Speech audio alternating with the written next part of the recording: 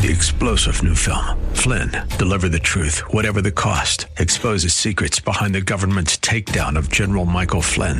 Flynn knew what the intel world had been up to. He ordered the first audit of the use of contractors. This set off alarm bells. He told the truth. He was the most dangerous person for Donald Trump to hire. They had to get rid of Flynn. Flynn, deliver the truth, whatever the cost. Available now. Watch it today. Go to salemnow.com. salemnow.com.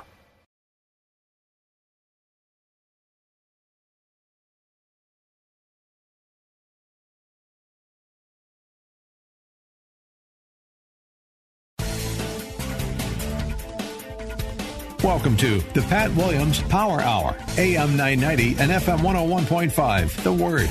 This is your hour when Orlando Magic's Senior Vice President Pat Williams sits down and speaks with authors who have written books on topics of interest and insight for listeners like you. And now, here's your host, Pat Williams.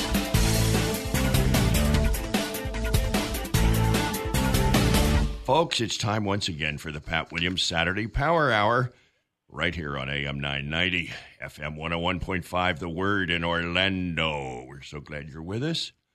Pete Paquette does our engineering, does it so well. Andrew Herdliska produces the show each week for us.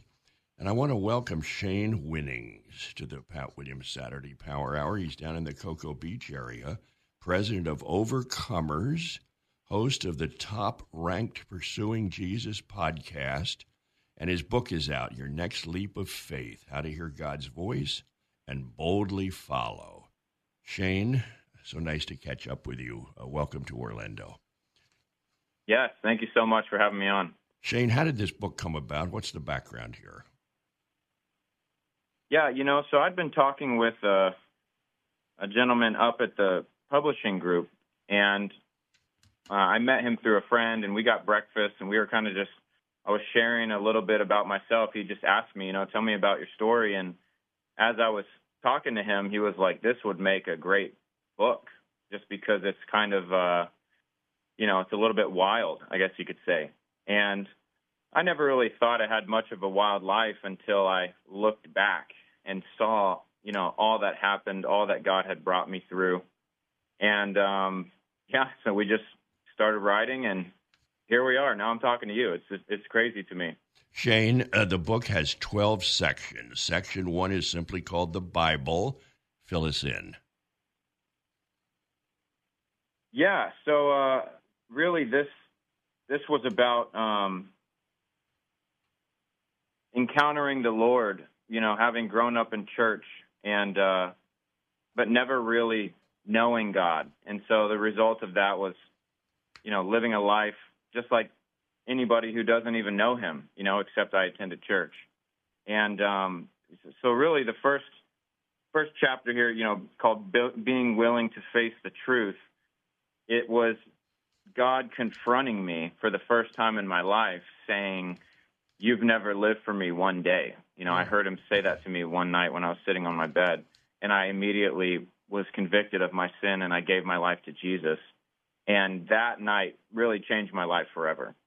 Wow. Now we move to Section 2, Alleged Bible Contradictions. What are you writing here, Shane? Oh, you know what? I think we might be looking at two different texts. You're looking at Your Next Leap of Faith? Well, your book breaks down the Bible and then the alleged Bible contradictions and Old Testament challenges, questions about God, questions about the Holy Spirit. So let's continue after your conversion. What's the next step? What happened next in your life? Yeah, so really after that, I just began walking with the Lord, and he showed me what it was like to. He began to show me what it means to give him everything, and I would look at the scriptures where Jesus would invite people to follow him, but they had a response other than yes. They said, I will, but first let me do this. And I didn't want to fall into the category of people who said, but first, to the Lord. I really wanted to aim to be someone that when God asked me to do something, he had my my yes right away, even if it wasn't comfortable, even if I didn't fully understand it. And so that was kind of a pivotal time in my young Christian walk. You know, I've only been with the Lord for 7 years now, but just right out of the gate, you know, learning to be as obedient as I possibly could. And I haven't been perfect at that, but, you know, I think with all of us, our goal is to obey the Lord every time he speaks to us. And so that's what he was working in my heart at that time. Shane, talk to us about overcoming distraction, deception, and trauma. What's that about? Yeah, so following that chapter, I kind of jumped back in my life to give a little more context. And in the years leading up to this encounter that I spoke about with the Lord, you know, I was in the military. I had deployed to Afghanistan, came back and was just working through a lot of trauma from that. And one of my best friends, you know, died in a tragic car accident right after the war. I was working through that. I was working through addiction with alcohol and just kind of trying to find myself in the world, even though I was still, you know, on a worship team at a megachurch. And it's not like I woke up and was like, okay, I'm ready to live two lives today. You know, my goal was always to just do the best that I could, but I would find myself in these situations where I'm living just like anybody else. You know, the only difference is I'm playing on a worship team at a church. And over a period of time when trauma compounds and when you don't have the freedom of Jesus, when you just have church attendance or even service to God, you realize that that's not what's going to set you free. And so I began to fall into this spiral of, you know, being very depressed and not even wanting to be alive anymore. And it was really at the peak of that where I had this encounter with the Lord. My goodness, what a story, Shane. My guest, and he's not far from us, down in the Cocoa Beach area, Shane Winnings, Your Next Leap of Faith. Shane, reaching the end of self and finding God, I'm sure that chapter will be very helpful to people. Yeah, I sure hope so. You know, I really dove into kind of the darkness of being consumed by, you know, my circumstances and my thoughts and my trauma and all of that. And I really tried to paint that picture because I believe a lot of people will identify with, you know, being at a very low place. And the reason that I showed that was to contrast with how wonderful it was to encounter God. And it was through this encounter with God and through just beginning to pray and spend time with him and reading the word that the heaviness broke and the depression lifted and the addictions broke off. And I began to have a truly new life, like the Bible says. You know, if anyone is in Christ, they're a new creation.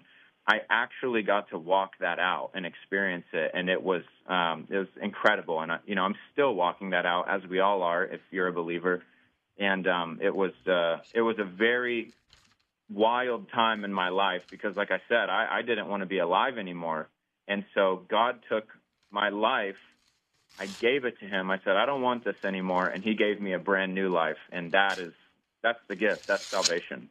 What a story! What a story! Now I want you to talk to us about moving from walking in the world to walking with God. That's important, right? Yeah, absolutely. You know, James talks about this, but faith without works is dead. And we know that we're saved by grace through faith, but if you have faith in God, then that will compel you to do good works. The Bible says we were created to do good works.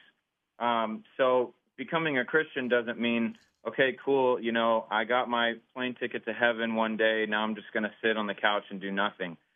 Being transformed by God motivated me to begin to walk this thing out. And as I read the Gospels, I saw what Jesus and the disciples did, and I just thought, man, I want to do this. And so I began to pray for people everywhere I went, anyone with a cast or a cane or crutches, anyone who looked sad or sick. I would pray for them and just believe for God to heal them. And after a while, I began to see a lot of healings on the street, which caused me to preach even more and pray for even more people. And suddenly, my life was no longer just, attending church, but it was becoming, what Jesus paid for. And so I would be either in the police academy during the day and preaching and praying for people in the evening, or when I became a cop working nights, I would work all night, get some sleep, and then I would go out in the streets and parks and fields and stuff and preach and pray for people. And really, that just became my life. Wow. Now it's time for discovering that a supernatural life is normal Christianity. Shane, we want to hear about this. Yeah, that's really the goal of this chapter, is to get people to understand that miracles should not be an exception. They should be commonplace. In Jesus' ministry, the miraculous and supernatural, instances like healings and deliverance and things like this, they were normal. In fact, everywhere he went, that's what he did. And so we have to see that Jesus may have left the earth, but he gave us his Spirit to continue the good works, and the problems of mankind have not changed. So, some people say, well, Jesus is gone and the disciples are gone, and so, no longer are we operating in the Spirit. But that's not true, because if you read the Bible, you see that Jesus gave the disciples a mandate to make more disciples and teach them to obey everything I've commanded you, which includes believing in the supernatural. And so as a Christian, the Bible says these signs follow those who believe. They'll lay hands on the sick and they'll recover. They'll cast out demons, all these things. And so my heart in this chapter, and I won't go too much into it. You'll have to read it, but it will provoke you to say, you know what? I think this could be a normal part of my life. When someone tells you, when a family member says, hey, I'm sick, pray for me, a lot of people would agree, yeah, I pray for my family member. But how often do we actually believe that they could get better immediately? How often do we actually think, when I pray for you, something in the supernatural is going to happen that's going to cause your physical body to respond? And so this chapter really goes to provoke the everyday Christian to begin to open their mind to the idea that God still wants to move through their life in a supernatural way. Well, we've got to take a break, and then we'll be back with Shane Winnings, president of Overcomers, Inc. His book, we're talking about it, Your Next Leap of Faith, How to Hear God's Voice and Boldly Follow. And when we come back, the first topic for Shane to discuss, wielding your spiritual sword. This is the Pat Williams Saturday Power Hour. It's AM 990, FM 101.5, The Word in Orlando. We'll be right back. More of the Pat Williams Hour in just a moment. AM 990 and FM 101.5, The Word. You're listening to the Pat Williams Power Hour, AM 990 and FM 101.5, The Word. Now, here's Pat. Shane Winnings joins us from the Cocoa Beach area. Your Next Leap of Faith, that's the book. And Shane, as I mentioned before the break, wielding your spiritual sword, what's that about? Yeah, it's really to empower. A lot of this book, I don't want anyone to think you're buying a book so you can hear about my life. I'm not that interesting in that regard. This book is to equip the everyday believer to walk out a life of boldness. And one thing we have to understand is that we've been given a sword. Jesus did not leave us empty-handed.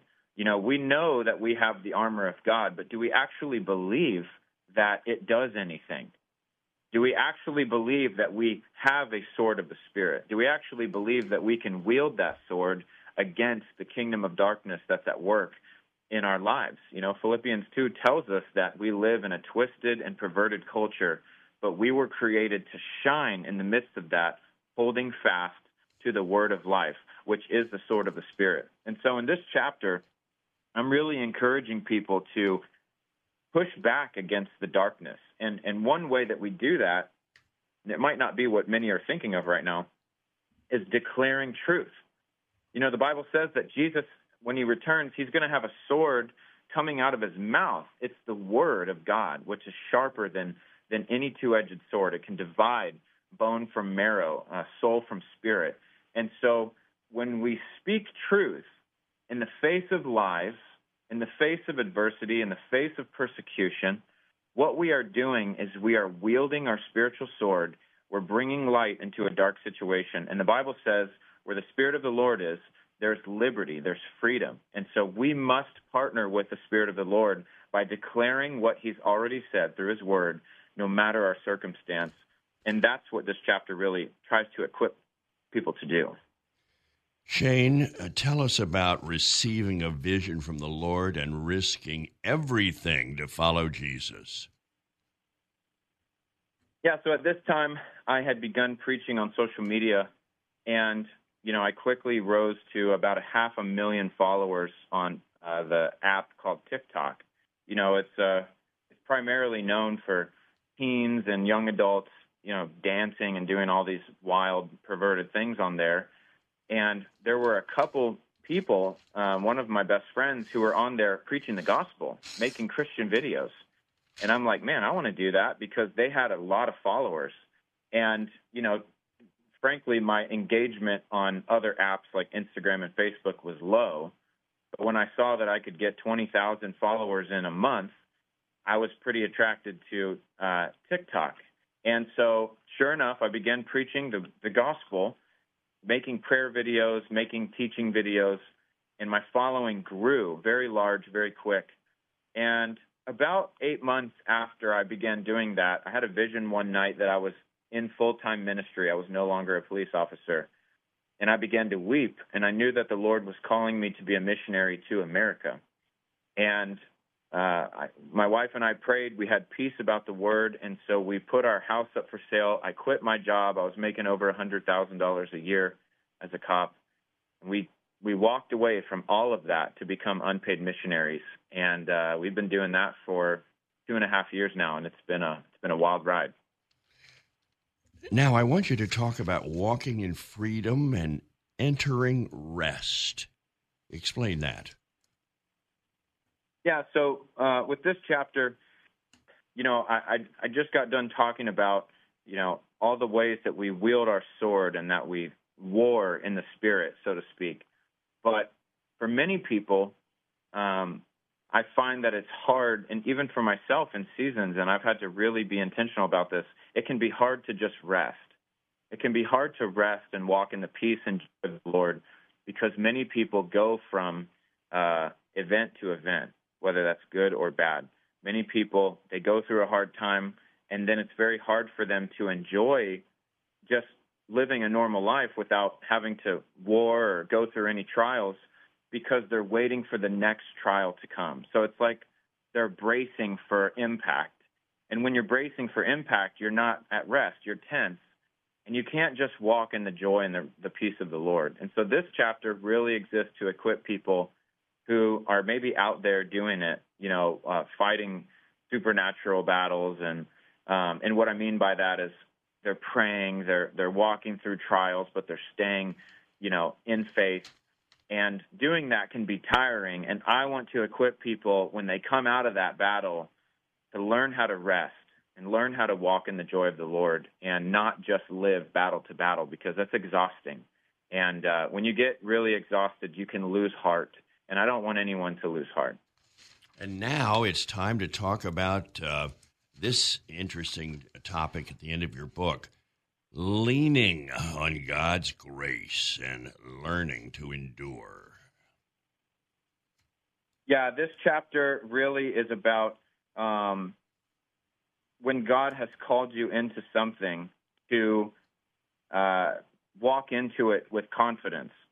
I discussed how I was a part of an organization that was great, and I felt the Lord calling me out of it. And that could be very uncomfortable, even if it's fun, because it's another, new step. It's another unknown.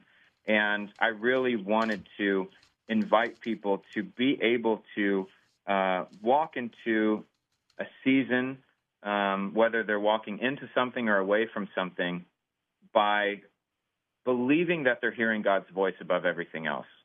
And that's really the most important thing. You know, God will call us to do things that are very uncomfortable. Sometimes he'll call us to do things that we really want to do. Whether it's one or the other, I just want people to make sure that they believe they're hearing God. And if you go in faith, then you can't lose. And really, that's the point of this chapter. Shane, I want to go back to the very beginning of your book because I think it would be timely. You talk about being willing to face the truth. How does that transfer to people listening today? What can you tell them? You know, the Bible talks about this theme of humility. And a person who is humble, God loves. You know, God gives grace to the humble, but he resists the proud. And so us as Christians, we should never pretend or fool ourselves into thinking that we have it all together just because maybe we're living a great life and we're trying to be obedient as best we can. What's more important is that we keep a humble heart, because then you have the ability to be corrected. You have the ability to be taught and led and guided. And God is a father, and he wants to do all of those things. And so for the everyday person who's listening, if you maintain a humble heart and you just say, God, please show me, you know, what you want for my life. Show me if there's any areas of my life that you want to change or you want to do something different with. You know, show me if there's any areas in my life that I haven't surrendered to you. Show me if there's any issues in my life. If you maintain that humble heart, God will show you. And as a result of that, you'll be able to walk closer with him, hear his voice better, and obey, which is ultimately the goal of our lives, is to hear God's voice and boldly follow. And that's the subtitle of my book. Here is one other topic. I think it affects all of us. Escaping a but-first life. Translate that for us. Yeah, that was, you know, what I referred to a little bit earlier of these people in the Bible who Jesus asked if they would follow him, and they said, yes, Lord, I'll follow you, but first, you know, let me do this. But first, let me go bury my father. But first, let me do this. And they missed out on following our Lord and Savior because they had something better to do first. And my goal with that portion of this book was to encourage us to see the mistakes that have been made before us so that we don't repeat them. I never want to be a person who God asks me something and I say, yes, Lord, I will, but first let me do this. You know, if God's asking me something, he's God. I can rest assured that whatever he's asking me to do is more important than what I think I need to do first. And so I want my first answer to be yes to God, and I'll figure everything else out along the way. Tell me this, Shane. What do you want people to take from your book and from this discussion? You know, above all, I just want people to feel like no matter where they're at, what their occupation is, how long they've been walking with the Lord, one, I want you to feel like you have something to offer the world, that God actually wants to use you.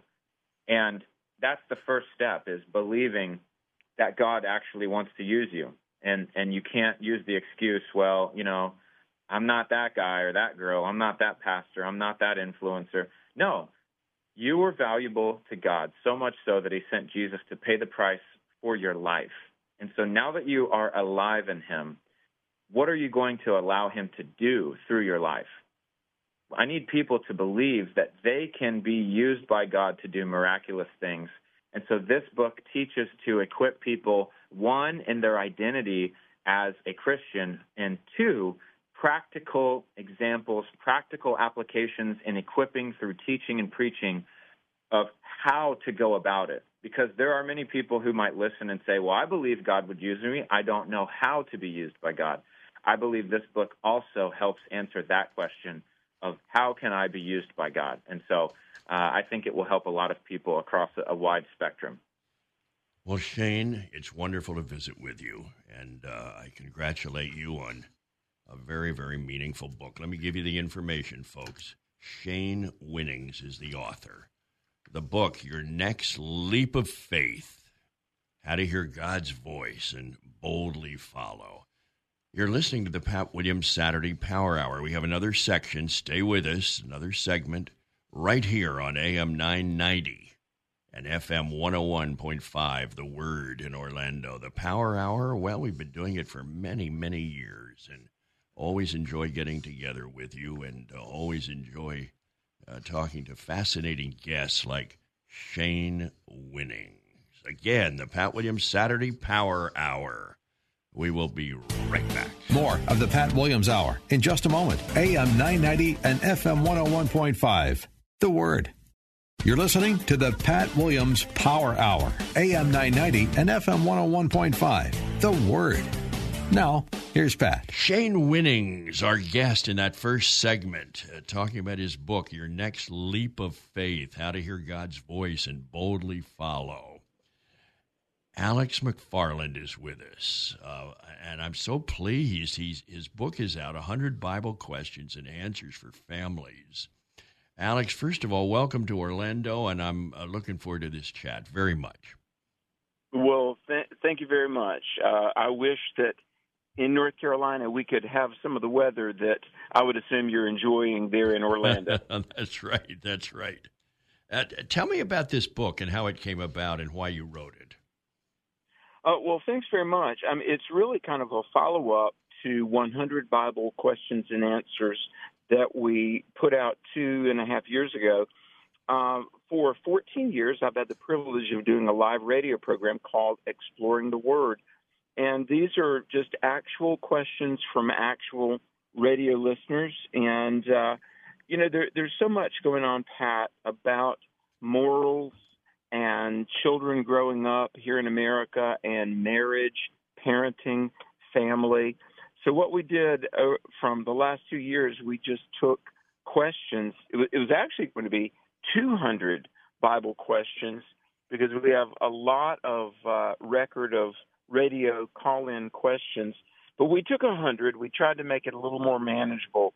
And it's really what the Word of God has to say on a lot of subjects, but especially family and parenting, because I personally believe that really the great need for our nation is a restoration of the family. And we pray God will use this book to that end. Alex, I'm going to take questions randomly and pitch them to you, and you fill us in a little bit, and then we'll move to the next one. So I want our listeners to get a little sampling here. Okay. Sounds good. Here we go. Why are there so many versions of the Bible? How do I know which version to use? Great question. And, Pat, we get that question a lot.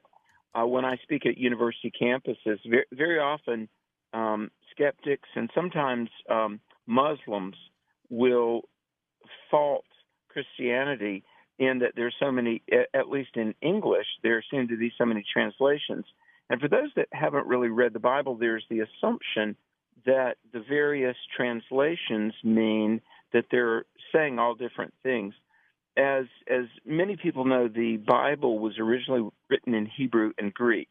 The Old Testament was in Hebrew, the New Testament predominantly in the Greek language.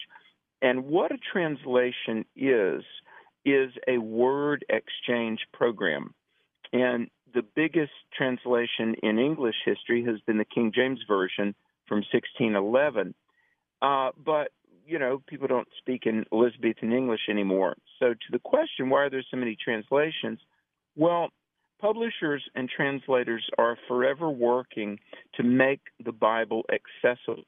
And there are English translations, Spanish, various Asian, Chinese, Japanese, Thai, you name it, India, Bimba, Hindi, every language group, every ethnicity, hopefully, to have God's Word in their heart language that they can understand. But what I want to say as emphatically as possible, regardless of the recipient language, Hebrew and Greek are what we call donor language.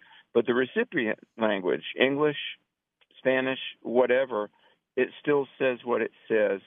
For God so loved the world that he sent his one and only Son. Whether it be John 3:16 or Genesis 1:1, in the beginning God created the heavens and the earth.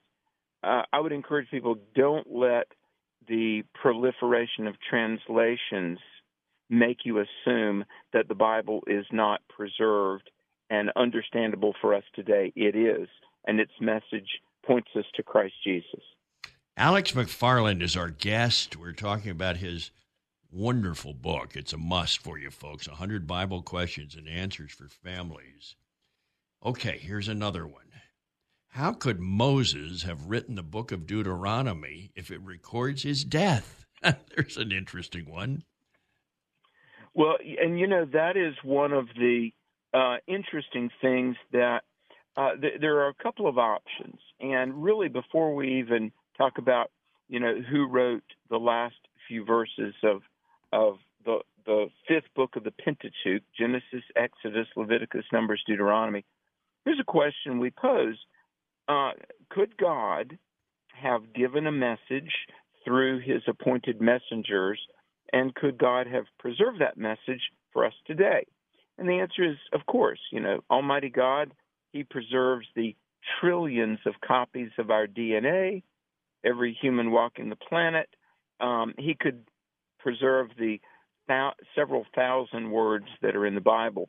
And so, for one thing, Jewish history and the Bible itself and the words of Christ affirm what we call Mosaic authorship of the Pentateuch. In other words, Moses wrote the first 5 books of the Bible. Now, the verses that reference Moses' death and burial, it could have been prophetic. God could have said to Moses, okay, here's what you write, and by the way, you're going to wander off into the mountains, and God will bury your body once you've expired. But probably though, Joshua wrote it. And here's a word that scholars use, the word amanuensis. And amanuensis is a stenographer, basically somebody who takes down something dictated to them or something given to them from another source.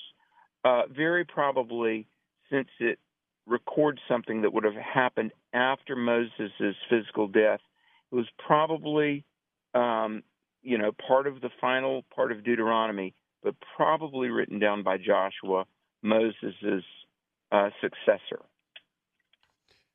Alex McFarland is with us answering questions from his book, 100 Bible Questions and Answers for Families. Okay, Alex, here we go. How could David be a man after God's own heart, even though he committed adultery?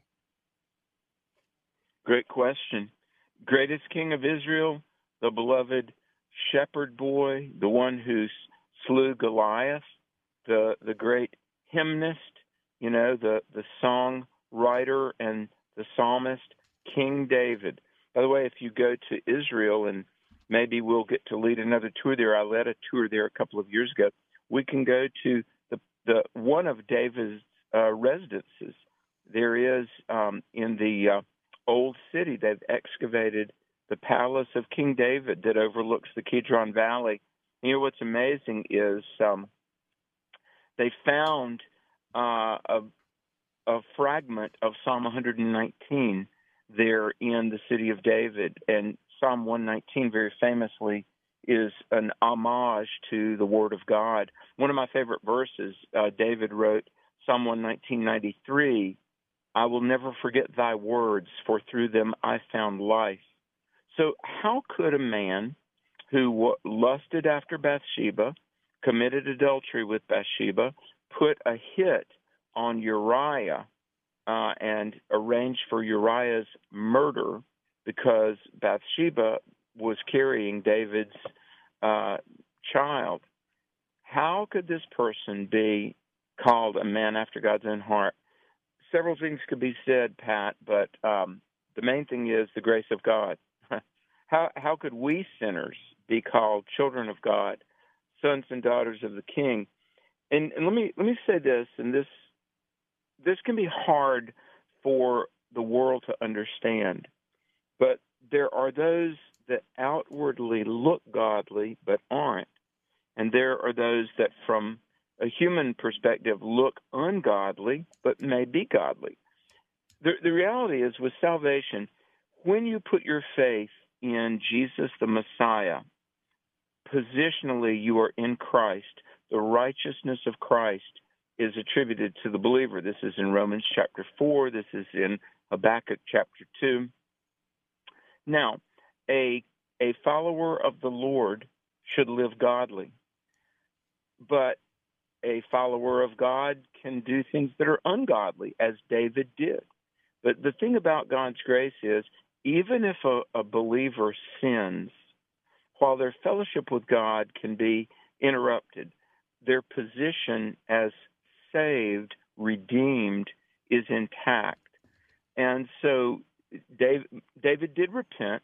Nathan the prophet came, bravest man in the whole Old Testament. Nathan goes before the king, points at him and says, "You are the man. You have sinned and God knows it." And David repented and wept.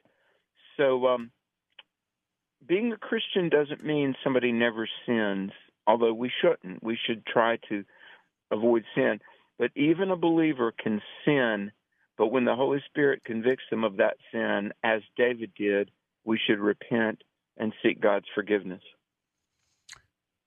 We've got about a little over a minute before the break. Why does God permit natural disasters like hurricanes, earthquakes, and tsunamis? Well, and do you know, Pat, in writing 20 books, interviewing not only hundreds of radio listeners, but skeptics, scholars, people around the world, the number one question, why do bad things happen?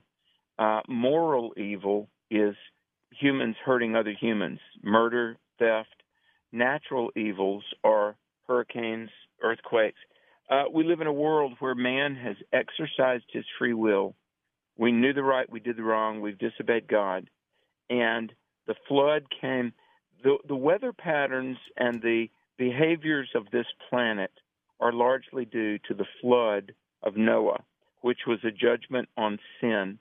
But God's in the process of restoring and redeeming this world, and we have free will, and it all comes down to sin. It really does.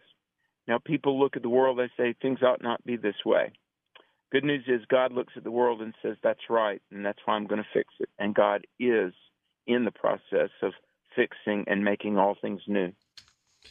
This is the Pat Williams Saturday Power Hour. Our guest is Alex McFarland. You're listening to AM 990, FM 101.5, The Word in Orlando. More with Alex McFarland. First, these messages. More of the Pat Williams Hour in just a moment. AM 990 and FM 101.5, The Word. You're listening to the Pat Williams Power Hour, AM 990 and FM 101.5, The Word. Now, here's Pat. Alex McFarland is our guest. We're talking about his book, 100 Bible Questions and Answers for Families.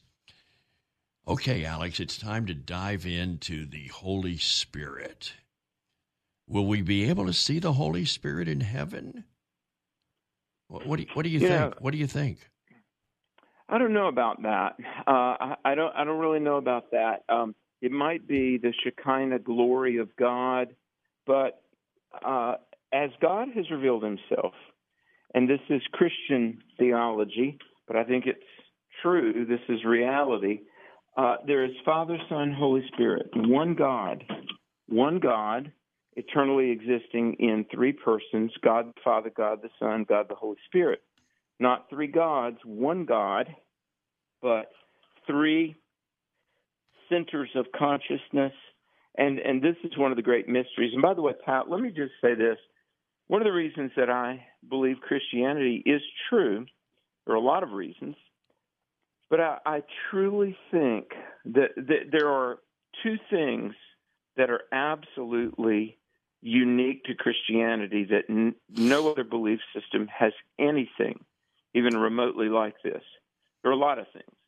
One of which is, for example, imputed righteousness, that if we put our faith in Jesus, the standard for heaven that we don't have and we can't earn righteousness, but it's accredited, imparted to us. The righteousness of Jesus is ours the minute we believe. That's utterly unique. There's no other belief system that has anything like the idea of God's righteousness gracefully, freely given to the believer. But something else, Pat, is the Christian teaching of the Trinity. Not only in all of religion, but in all of philosophy even. There's nothing comparable. There's nothing like the Christian idea of the Trinity. And I don't think humans, quote, invented the Trinity, because I don't think any human could. None of the greatest philosophers in history, Socrates, Plato, Aristotle, Thomas Aquinas, nobody has anything they've ever dreamed up that's like the Christian biblical notion of the Trinity. But yet that's how God has revealed himself. One God, eternally existent as Father, Son, Holy Ghost. Now, to the question, will we be able to see the Holy Spirit in heaven? We simply don't know. The Bible doesn't tell us. What I personally think, at the very least, we know the presence of the Holy Spirit down here. And there are a lot of ways to be aware of the reality of something. You can hear a sound. You can smell an aroma. You can feel warmth. And every Christian who's ever been in a worship service where God was just so wonderfully present knows what it's like to be in the presence of the Holy Spirit. In heaven, away from sin, away from the fall, away from any obstruction, maybe we'll experience the Holy Spirit in a way far more powerful than even vision. So will we experience, feel, know the Holy Spirit in heaven? Absolutely, times 100. But will that mean a vision to, see with our eyes? Probably. But this side of heaven, I don't know that we can even adequately imagine what that's going to be like. Alex McFarland is with us. We're talking about his book, 100 Bible Questions and Answers for Families. Alex, here's the next one. Should I have my children attend public school, go to a Christian school, or be homeschooled? Well, I'm only speaking for myself here. And, my mother was a public school teacher for 28 years. My sister was for 20 years. My sister-in-law currently is, although she's working to get out of it. So I'm only going to speak for myself. But I'm going to say this, as one that loves the Lord, and I love Christian truth, and I absolutely love the United States of America, I say no. I just don't believe that any dedicated Christian family should have their children in public schools for a lot of reasons.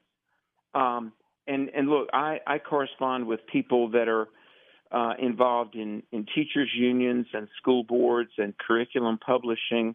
I mean, we've talked with a lot of people.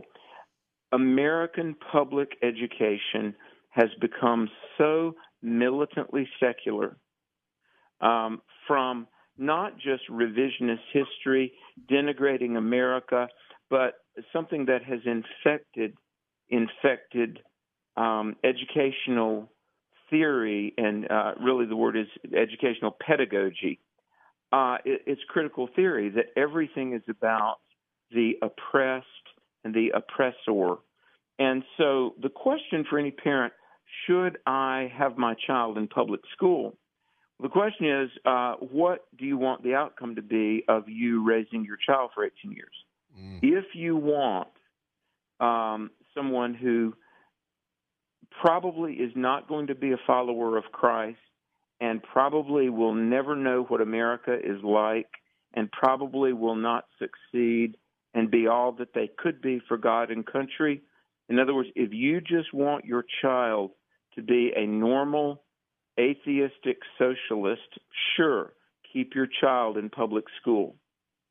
But if you want your child to make a mark for God and country and to do what humans were made to do, and that is to grow and become a soul who knows the true and living God and does things that will bear fruit in this life and in eternity, then lose at anything else but win with your child's education.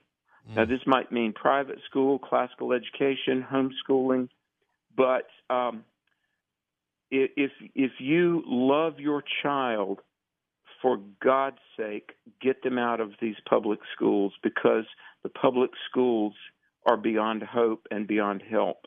And it took me 25 years to come to this. Up until just a couple of years ago, I always held out hope. But I'm telling you, I'm thinking right now in Tennessee, I know the superintendent of a public school system in Tennessee, and they would say, get your kids out of the public school. Wow. So that's powerful. If you don't love your child, sure, leave them in public school to be programmed to hate God and America.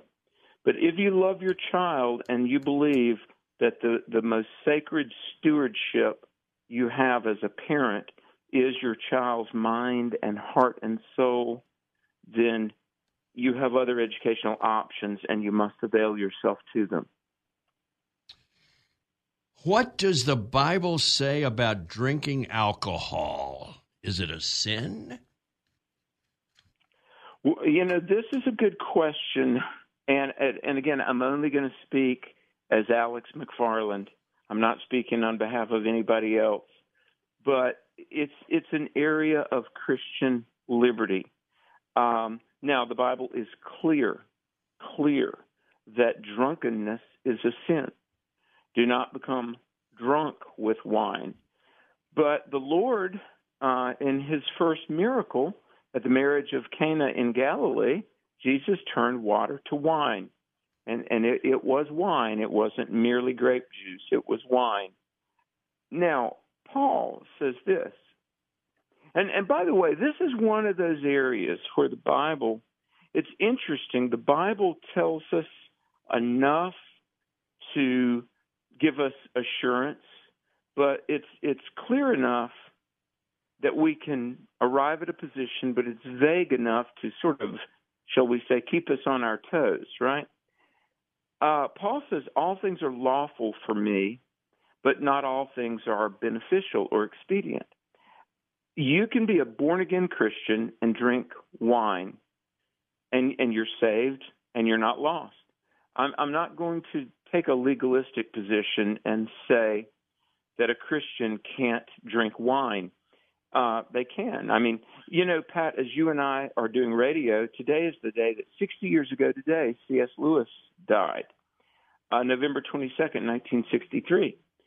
And my goodness, C.S. Lewis was one of the most influential Christians probably ever, and certainly in the top, I would argue the two most influential Christians of the 20th century. One was Billy Graham, the other was hands down C.S. Lewis. And yet Lewis was very vocal about his love of a pint of ale and a good whiskey.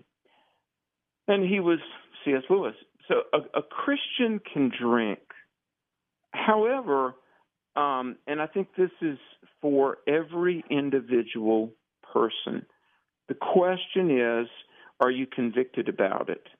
And if you're convicted that it's wrong, the Bible says whatever is not of faith is sin. The other thing, there's a witness and influence. And for whatever reason, America views alcohol very differently than a lot of other countries. And I've traveled the world, and it's interesting. I mean, I've been in, Europe and South Africa, and there will be wine at a meal, but people don't just do it to excess. And, in my life, I don't have time or interest in drinking. And plus, it's a witness, and I don't ever, God forbid that anybody would ever say, well, Alex McFarland does it, so it must be okay. So for a lot of reasons, my wife and I personally have chosen to abstain. It's like Spurgeon. Spurgeon smoked cigars. And, Charles Spurgeon, great Baptist preacher, but he talked about loving a good sherry and a cigar. But he was going through London one day, and there was a sign in a tobacco store. A tobacconist said, "We sell the same cigar Spurgeon smokes." And Spurgeon was convicted, and he thought that would be a bad influence, so he stopped. So, I would say it's a matter of your conscience, and be very careful. Whomever would hear this, be very careful to follow how the Holy Spirit guides your conscience. Alex McFarland has been our guest. Get that book, folks. It's a must. 100 Bible Questions and Answers for Families. You're plugged in, and you have been listening to the Pat Williams Saturday Power Hour. It's AM 990 and FM 101.5, The Word in Orlando. Have a wonderful week ahead. God bless you, and we'll be back next weekend for more good talk. Hang in there. Thank you for joining us for this week's edition of the Pat Williams Power Hour. Join us again next week at this time, where faith comes by hearing. AM 990 and FM 101.5. The Word. 3-star General Michael J. Flynn, head of the Pentagon Intelligence Agency, knew all the government's dirty secrets. He was one of the most respected generals in the military. Flynn knew what the intel world had been up to. He understood its funding. He ordered the first audit of the use of contractors. This set off alarm bells. The explosive new documentary, Flynn, Deliver the Truth, Whatever the Cost, uncovers the facts behind this scandal. Flynn told the truth. He was the most dangerous person for Donald Trump to hire. I find out the worst enemy that I'm going to face in my life is right here in America. They took my assessment and they wanted me to change it. And I was like, I'm not changing it. They had to get rid of Flynn. With in-depth interviews, archival footage, and never-before-seen personal records of the man behind the headlines. I just felt like I was drowning. Flynn, Deliver the Truth, Whatever the Cost. Available now. Watch it today. Go to salemnow.com. salemnow.com.